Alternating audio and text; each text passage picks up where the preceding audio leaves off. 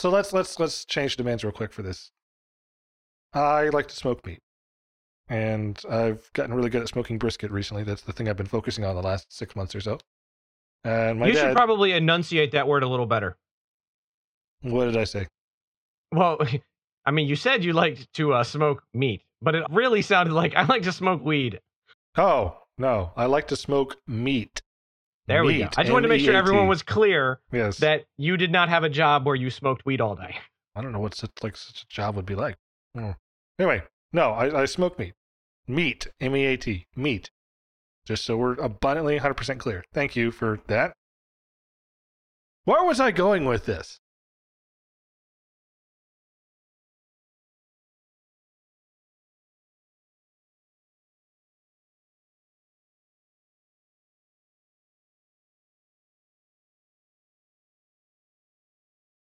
So, Jeff, I had a question for you.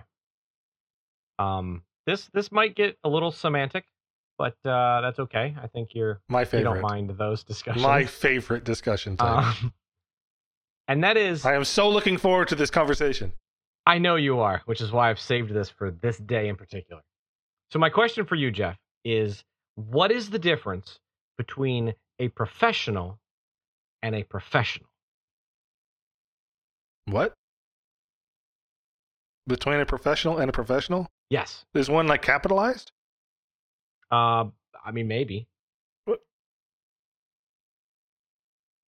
By definition, there's no difference. Okay. See, I would agree with you, but I also simultaneously disagree with you. Okay, but math says you can't. There's no disagreement. If the two things are the same. No, because that word means multiple things. Okay. No, hear me out. What do you call someone who is getting paid to do a job? A professional. You call them a professional. Right. Now, what do you call someone that's very skilled at a job? You call them a professional. So the assumption is that you're that skilled at it that you're getting paid to do it. So it's still part of the first definition. But those two things are not the same. There are many professional developers that are getting paid that are not professional by skill. By contrast, there are many professional developers by skill that are not getting paid to do it. Imposters, then. But, well... One class. No, but the fact is if somebody's getting paid to do a job, we naturally call them a professional. No, okay, so I'm going to revise it then. So this is why I'm coming to this, because this is when people say, are you a professional? Like, are you a professional developer? Or I run into this with photography a bunch. Are you a professional photographer? What does that actually mean? Does it mean, are you getting paid to do the thing? Or does it mean, are you good at the thing? Because those two things are not necessarily going to be true at the same time or false at the same time. So in general, if someone asks you that question, the answer is always, yes, I'm a professional. Because I think my skills are high enough for that. Well, no, that's okay. That's not true. I can't just blanket say that. But if I'm in a conversation... So let's change demands real quick for this. I like to smoke meat. And I've gotten really good at smoking brisket recently. That's the thing I've been focusing on the last 6 months or so. And my dad... You should probably enunciate that word a little better. What did I say? Well, I mean, you said you liked to smoke meat, but it really sounded like I like to smoke weed. Oh, no. I like to smoke meat. There we go. I just wanted to make sure everyone was clear that you did not have a job where you smoked weed all day. I don't know what such a job would be like. Anyway, no, I smoke meat. Meat, M-E-A-T, meat. Just so we're abundantly 100% clear. Thank you for that. Where was I going with this? I don't know. I think Change you're of domain. Professional. No, but okay, I know where I'm going. I think it's a joke. Maybe it's not. My dad asks, "This is good enough. Could you do this like for a restaurant? It's professional." And I'm like, not at scale. I can make one brisket really good. I can't make 20 briskets really good. I don't have the facilities for that, and I don't have the training for that. Like there's a lot of other skills that come along with it. So I wouldn't say I'm a professional meat smoker, but I can produce professional results. I think so. I'd put my brisket up against what you can go get at a restaurant. Around in Texas, there's a lot of really good smoked meat places. So maybe I can't compete with all of them, but a lot, in the rest of the United States, I'd put my brisket up against a lot of places that you get smoked meat, and I think I would come out ahead. But again, I only do one, maybe two at a time. So if someone were to ask me, am I professional? Like, I think I have skills. like that, but I wouldn't call myself a professional because I've never sold my smoked meat as a product before. Never. The second I go sell some, does that mean then by one of the definitions I'm a professional? I think so. And pair that with my skill set, you could then make the case that I meet the other definition. I'm good at what I do. So I don't. Originally, I was going to contest and say that one is feeding off the other, but I think I have to back up and kind of agree with the original premise that no, they're not the same thing. I think this is something that has come about recently because historically speaking, you did what you were good at because that's how you were actually able to survive. Right. And, did people have hobbies? Yes, but they weren't able to, in general, let's be clear, this is generalization, able to commit so much time to a hobby that they could become as skilled as the people who were doing that as a career. If you go back to, say, the 1700s, okay, people that were, I don't know, stonemasons, let's say. Somebody might enjoy, carving little stone things, maybe they're making their own little chess set or something. That could be a hobby of theirs. But they were never going to get good enough that they would compare with the people who were stonemasons by a job. Whereas today, we generally have a lot of free time. And the ability to pick up a lot of modern skills, and I put modern in quotations there, doesn't take as much, it's not as time intensive to rapidly get up to speed on something that maybe it would have taken in the past. Right. You can go watch a YouTube video now of some expert or some so-called expert showing you how to do it and teach yourself. This is something that's come up with people in the photography space that I've talked to all the time, because it's less of an issue now. But do you remember back when we were growing up, how they had those like photo stores in the mall? And there were like 3 or 4 sets in there, and like people could just literally walk in with their kids or their significant other and be like, hey, we want to do photos. And there was somebody there, everything was set up, and they would take the pictures and you would fill out the form, and then, you would get mailed the pictures or whatever that you got. Some of those are still around, so like glamour shots kind of things. Yeah, some of them are, but they're definitely not as rare. Like they used to be everywhere. I mean, department stores would have them, where you could actually go get the clothes that you wanted to buy and actually get new photos with them there. The point is, some of the people that worked in those were regular professional photographers. Like they knew everything about photography. There were also a lot of people there that didn't, because they didn't need to. They just knew in this scene, when I have somebody sitting on that stool, I turn these lights on, I turn the knobs on the camera to this, I make sure the lights are set to these numbers. They had a little card that would actually have the information on it. And then they would, push the button a number of times, make sure it was in focus, and that was it. Well, technically, they were a professional. They were getting paid to do it. But if you handed them a camera on the street and said, take a photo of whatever, they wouldn't have the skill set to actually be able to do it, because they didn't know all the fine details. They didn't know all the intricacies. They just knew how to do their job, which was a very small task. But technically, they were still a professional because they were getting paid to do it. Versus somebody who, maybe they were a business person, they traveled around all over the place, and they also had a camera with them because they did a lot of traveling. And over time, they developed the skills because, they're in a city for a week on some job, and every evening they have something to do. So their thing is like they walk around and take photos, and they learn over time. So they have years of hobbyist experience, which then makes them get really good at something, to the point that the hobbyist could actually be better than the professional. And I said both of those with air quotes. But yet, when we say professional, there's like a mix of, well, we mean both, but we also kind of can only mean one or the other. And it kind of dilutes the value of the word itself, because what does someone mean when they say it? I think, that's the modern world we live in. And there's a lot of people that can pretend to be professionals, whether or not they actually have the skills or not. They'll just claim it. Most jobs do not have a governing body which decides you are professionally in this body or not, like engineering and medicine fields and law. Well, medicine does. I mean, you pretty much have to pass certification. That's what I'm saying. I'm quoting the jobs that do, right? But there's, these are well-known, regulated, heavily regulated. Realtors, although technically they're not really licensed from legislation or anything. That's just like a governing body that's negotiated well, like a union, effectively. So there are some, like, okay, so actors too. Like, if you want to be an actor with a capital A, you're probably going to have to join the Screen Actors Guild and play by the rules. That's more of a union, though, than like a certification that you're actually any good. So Like, they're just in going to let Maryland, anybody walk in, pay the dues, and you're in? I'm pretty sure if you throw money at them, they'll take you. Doesn't mean you're getting any roles. Interesting. I mean, I could be wrong, but I know there's places you can do that. You can get a certificate or a license to do something because you have to pay for it, and they don't care, because it's just, at the end of the day, they're not responsible if you're any good. They're just responsible for saying, yes, he paid his dues and got this piece of paper. Like in Maryland, interior design requires a state license. Don't ask me why. Yep. If you want to be an interior designer in the state of Maryland, you have to get a state license to do it. You're not allowed to do it on your own. Independently, objectively bizarre.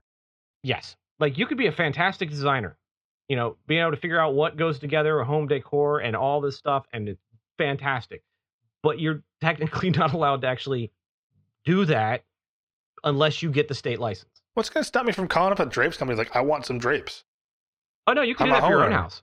You're just technically, with air quotes, not allowed to do it legally for other people for pay. I'm buying some drapes for my friend's house. Which you could do if you donated the drapes. But if your friend is paying you to pick out the drapes, then that's crossing the line. The license, the license police are. Is there a governing body for this? Like an enforcement agency? I don't know. I haven't really looked into it because I have no desire to be an interior designer. Well, why not? You know my design aesthetic. Let's just say rugged and eclectic, functional and old. Functional extremely and old. Functional. Yes. Must be 50 years or older. Modern equipment need not apply. Well, no, modern equipment can apply. It's just regulated to certain spaces. Okay, fair enough. But yeah, his house is a museum, as I've joked many times. And it got museumier recently. Yeah, that's true. It did. Yeah. Maybe you'll share about that if a listener asks about it. So yeah. Well, I think I did in the Telegram channel, in the Matrix channel. Yeah. So if you're in there, then you saw my recent edition, which is awesome. Yeah, I was impressed. If you're listening to this and you don't know what that is, then maybe you should join those. Join the Telegram channel. You would be in on the awesomeness that I have. Yeah, it was related to Star Trek. I'll just say that. Wow. I'm just gonna throw some chaff out in the water there. I know why you said that, but that is like horrible bait, man. That is horrible bait. I wonder what your dad would say about that. I don't know. That seems to be something he would have something entertaining to say something about. Probably. You'll have to see. I'll ask him. Yeah. But to pop the stack. Popping the stack. Yep. So what's a professional? What does it mean? When should we use it? When should we not? Outside of those regulated governing bodies, I don't think you can really use it efficiently anymore. The internet has blurred those lines even more than they were before. So before the internet, you could still pose as a photographer. You could pose as this. You could put up an ad in the newspaper and say, I will shoot your kids with a camera and take their portraits. And someone may decide that that's good enough for them and walk into your house where you happen to have a sheet set up and take portraits and be happy with their product, right? Even before the internet, we had this problem. But I think the internet has exacerbated it considerably, especially now that you're competing globally with everybody else that does what you do. If I'm doing a service that could be done by anywhere, literally anyone could do it, I'm competing with everybody in the world, effectively. And so I have an incentive to want to cling to that word professional. So I might, whether it's ethical or not, state I'm a professional in this because that's what gets me work, if I'm trying to. So maybe we need a different term for someone who's very good at their job, because it seems like that's the one that would change. Because that's the one that's more unique and more rigidly defined. Someone who's very, very good at what they do, such that people will want to shower them with money. Not shower. People want to pay them for their skills because they're so good at it. That's the one I think would need a new term. Because the other one, I think you're never going to wrest the term I'm a professional away from people that just want to get paid to do a thing. And technically, in order to become a professional, by that definition, you only have to be paid one time. Right? Just once. That's all it takes. I became a professional computer person when I was in high school because someone paid me to fix their computer. Technically. I mean, that Right? happens all the time. You know, you write something and it gets published in a newspaper. You're technically a published author. Technically you are, yeah. Right. Like, you might only have done one thing in an 80-year life, but you're still a published author. Wait, how old are you? Well, no, I'm using that as an example. Oh. Okay. I was like, wow, you look really good for 80. What are you doing? Like, what shampoo are you using?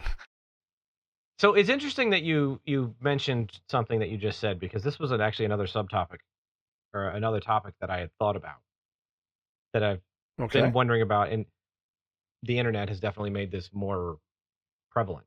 And that is you're competing with the world. There are some good things and bad things about that. But it seems that there's a lot more bad than there is good.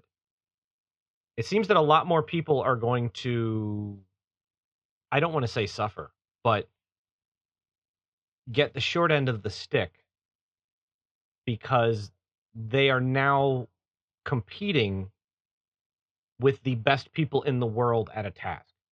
So, for instance, we'll use photography again as an example. It used to be, if a company wanted to hire a photographer for something, some big ad campaign, they needed whatever, they would look regionally in their area to find, you know, who they could find that would be able to do a good job. Well, now, of course, they can literally source anyone from the entire world.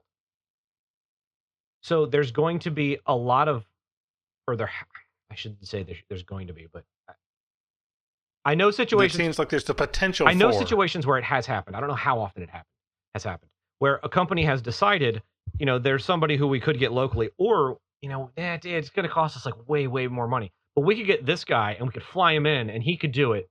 Okay. And then they go with that. Well, maybe that's going to work out for him, or maybe that guy is going to realize this is a cake job. I just need to phone it in. Basically, I don't really need to put any effort into this, because what they need and what they expect is not really what would challenge him. But because he can jet set around the world, he does that. He picks up the job. Now, somebody who otherwise may be a fantastic photographer in their area doesn't get that because, you know, the company decided they wanted to go with somebody that they found on Instagram who has 1 million followers. Because then you get the built-in benefit there that someone else who's unheard of doesn't. Right. It makes perfect sense. You know, you roll that forward, and there's almost like a race to the top of who can have the recognition of, oh, well, we worked with so-and-so, that then eliminates the possibility of, it basically pulls the ladder up from the people trying to then build up to that skill level, or to being able to get that kind of work, because everybody starts chasing a narrower and narrower field because of the internet and because of world travel. That narrower field is now available to everybody in every company. I like that analogy, pulling up the ladder behind you. Yeah. I think when people specialize, when companies specialize, and it gets narrower and narrower, okay, yeah, you're competing with a narrower channel, but that also means there are going to be companies or entities that buck the trend and go a different direction, and there's fewer people in the other channels. Now, I don't have a good analogy coming to mind here, since we seem to be talking about photography. No, you could bring up another analogy if it works. Well, I'm going to stick with photography, even though I don't know it very well. Portraiture doesn't seem like it's nearly as common as it used to be. Yeah, people do yearbooks, right? But if you're like a company, if you need a company headshot of your employee, you probably just have someone with their phone take a picture and input it into the website that does the thing, right? You don't need a portrait guy on staff. You don't need to have a portrait photographer on retainer because you've got all these people coming in to do headshots for. It's just not a thing that happens much anymore. I can't remember the last time I went and got a portrait. It's been a long time. There's no need. We all have good enough cameras in our phones or whatever running around. So that field is withered. But then I wouldn't call it portraiture. It's withered except for the executive headshots. Yeah, okay, yeah. Or like if you're actors. That has gone a completely other direction, where you have, you know, executives trying to get what in the past would have been kind of like a Hollywood-esque style fashion portrait because they're now an internet celebrity on all of the social networks because that's just the world we live in. Right. So it's narrowed considerably. It's shrunk considerably, but this is actually going in the opposite direction of proving my point. Now that I think about it, it seems like there's been a large opening for whatever goes on Instagram. I would say the floor has widened. Okay. But the ceiling has narrowed, and maybe that's not the best terms to use. But like the entry level has gotten pretty much blown away on everything. Anybody can get up to an entry level skill level on something pretty quick. I shouldn't say anybody, but I think most people. People with hands. Yeah, people with hands that have used them before and have some basic hand-eye coordination. They can get to a basic skill level in a lot of things let's say within a month. I think that's a fair time period. So getting that entry level experience and skill is really easy, and because of the internet, anybody can promote themselves as whatever. Professional. But at the top end, though, I think it's gotten a whole lot narrower because literally everyone in the world is available if you happen to have the money to hire them. Okay, that's fair. I mean, yes, technically that was possible in the past. It was also a lot more expensive in the past. Yeah. If a company wanted to hire somebody from London to do something specific for them, flying that person, getting in touch with them was going to be difficult. Then flying them over, then all of that. Whereas now, you can hit somebody up on a social, Facebook, Instagram, Twitter, whatever platform you want. A company could talk to the person in a few days, have that hammered out. International flights are a lot cheaper than what they used to be. I mean, they've gone up a little because of COVID, but they're also have come down some. Fuel costs have gone up quite a bit. COVID landing at that double black swan there. But it's much more within reach for a company to be able to do that. So like I said before, it narrows the field of who's actually going to get the work because more people have access to a fewer number of people. And it seems to be like the inverse of like what we all were told the internet was going to do, how it was going to create all the possibilities for everybody. Like it seems to create all the possibilities for everybody up to a certain point. And then there's kind of like a cap where it's like, no, you don't get to go above here because you weren't in place soon enough to get the followers to be able to then pull all the ears and eyeballs to then get to the pinnacle. Or, you just didn't get lucky by some algorithm. So, sorry about your luck. Okay, so what comes to mind is there's a lot. So, sticking with photography, there's a high demand for photography. This is a very long tail. Lots of people want photography, but they don't need high quality photography, such that they're content to do it themselves with their own phones or whatever, right? And it just feels like the opportunities for someone who wants to get paid to do it have diminished because consumer grade stuff has gotten so good.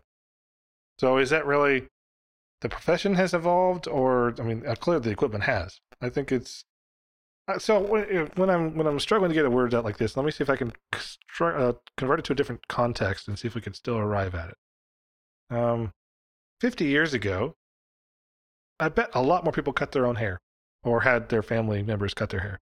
Now, I would wager that most people go to a hair salon.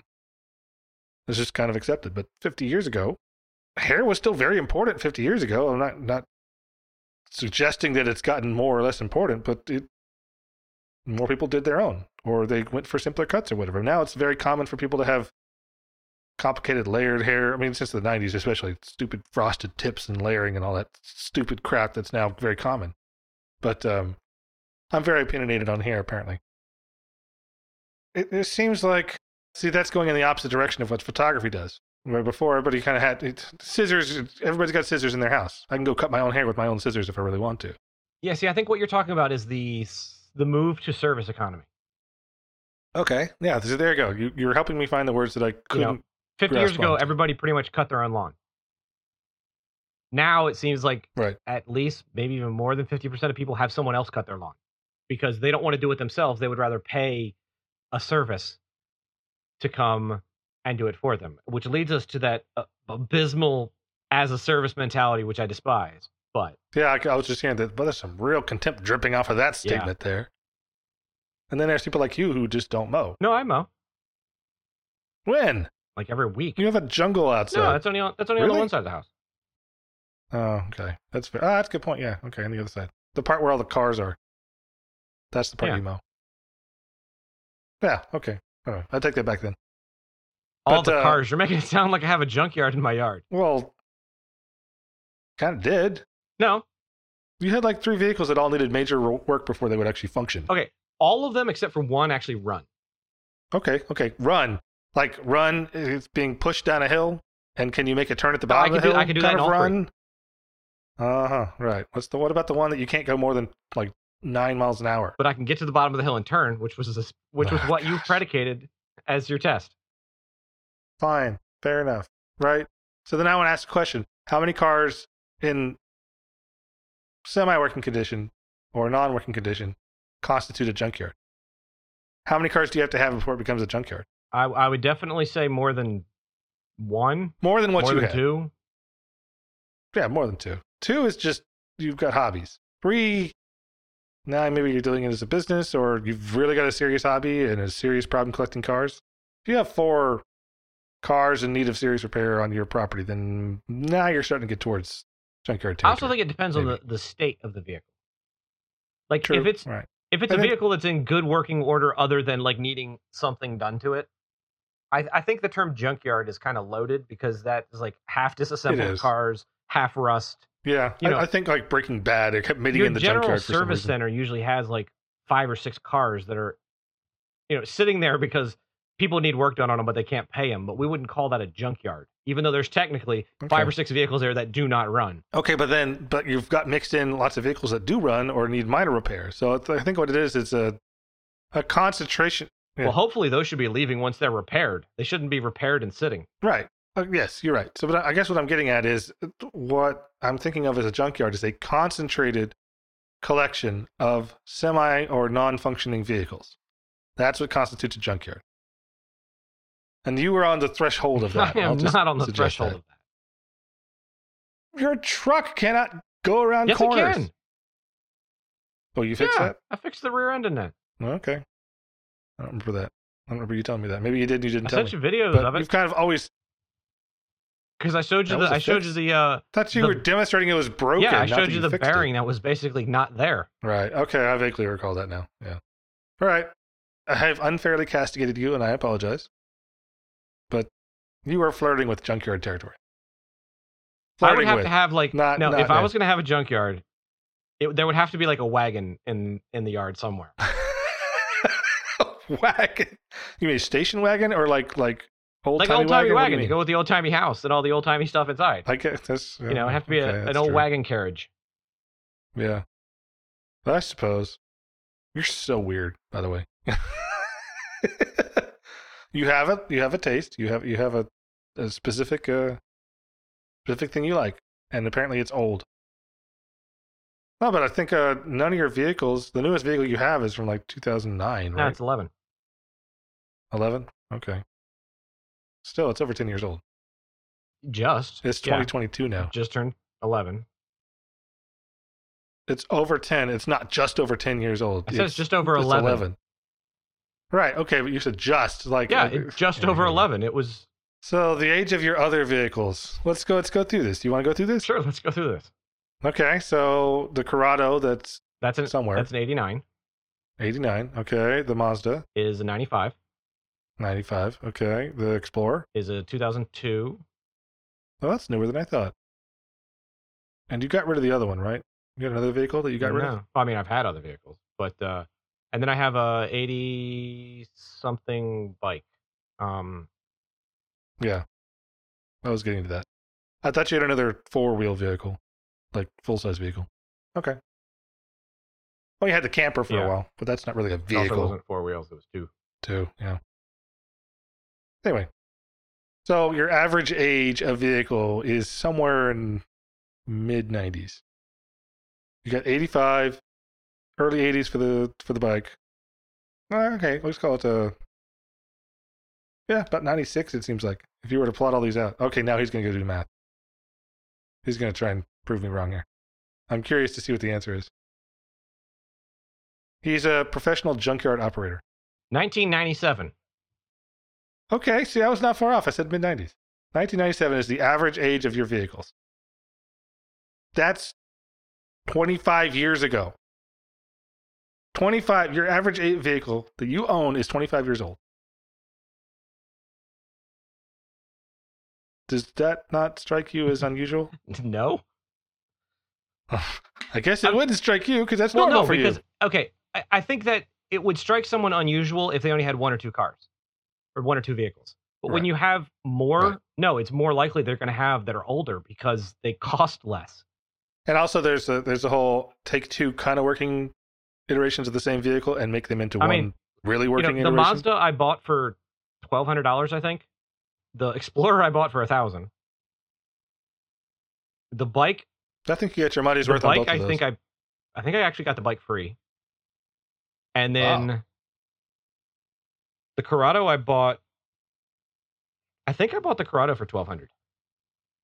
Okay, but don't think it's really fair to say you bought one Corrado. No, but that one was $1,200. You were okay. I mean, okay, it also has parts from other.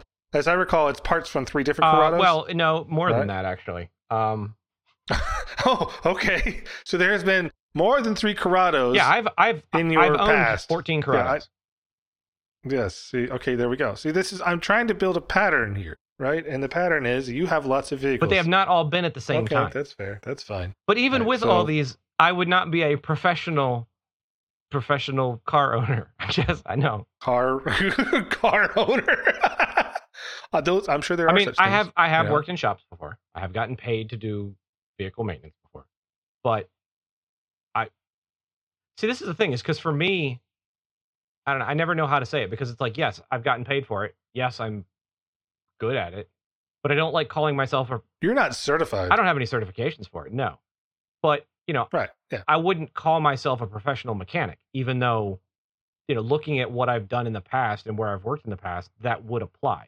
Well, okay, so that's one of the organizations or one of the jobs that actually has ASME. You get ASME certified, I believe. There's probably other certification programs too, but if you want to work on vehicles in the United States, you need to get certified.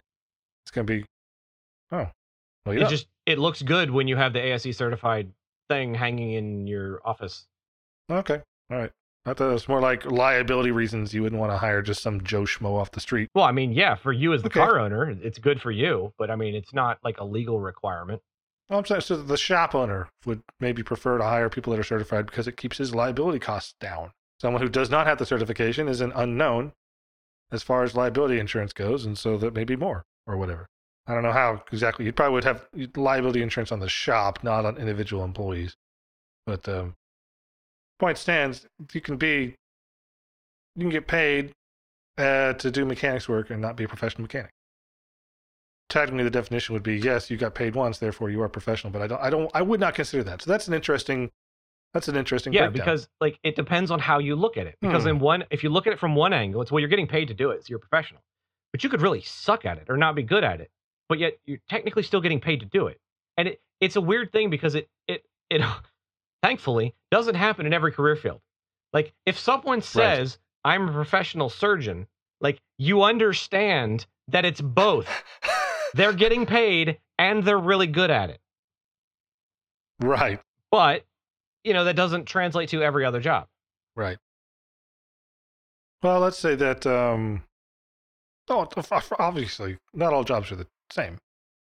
Let's say also, as an auto mechanic, just sticking with where we're going, there's kind of a lot of skills required to pick up initially, but once you had them, I think we made this argument in an earlier podcast, the brakes on one system are going to be roughly similar to another manufacturer, right? This vehicle has brakes, that vehicle has brakes, they're both disc brakes. Okay, I understand how disc brake works, I can service this vehicle. Maybe I need to look in the manual and figure out where the screw points are to undo this or whatever, but it's brakes. It's not that difficult. So the auto mechanics field, you can learn all these skills just because you happen to be working on your own cars, right? Or whatever. Or tinkering on your friend's cars, heck, if they'll let you. And you can learn all these skills. I'm still trying to figure out why I wouldn't consider such a person like that a professional. That's an interesting dichotomy to me. It's unfortunate that we use the same word for both. I mean, Yeah, again, it is very I unfortunate. think that's because historically speaking, they were the same thing effectively.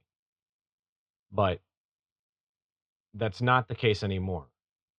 It's like I never know how to approach that when talking about something and the discussion of, if they're a professional or if I'm a professional in something, like, what are they actually asking? What do they actually want to know? When someone else says it, what do they actually mean? What are they thinking it means? A lot of time, I would wager that people just want assurance that you're not blowing smoke up their skirt. They want to know that you're legit. So, and you got charlatans that can answer that question wrongly and still come across perfect.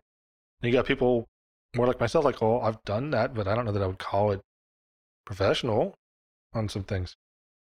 And again, also auto mechanicery, not a word, but I'm going to use it, has changed a lot in the last 10, 15, 20 years as computers have entered into the field so much more. And so now you've got the basic maintenance stuff that you can do. And then if you want to do something more exotic than that, well, take it to the dealership. Good luck. Well, and that's because they need the computers and the software to actually do the scanning and all the diagnostic stuff. Because in many ways, it's easier now. Because you're literally just plugging it in and it's saying, oh, this sensor's bad. Rip that sensor off, replace it, and then you're good.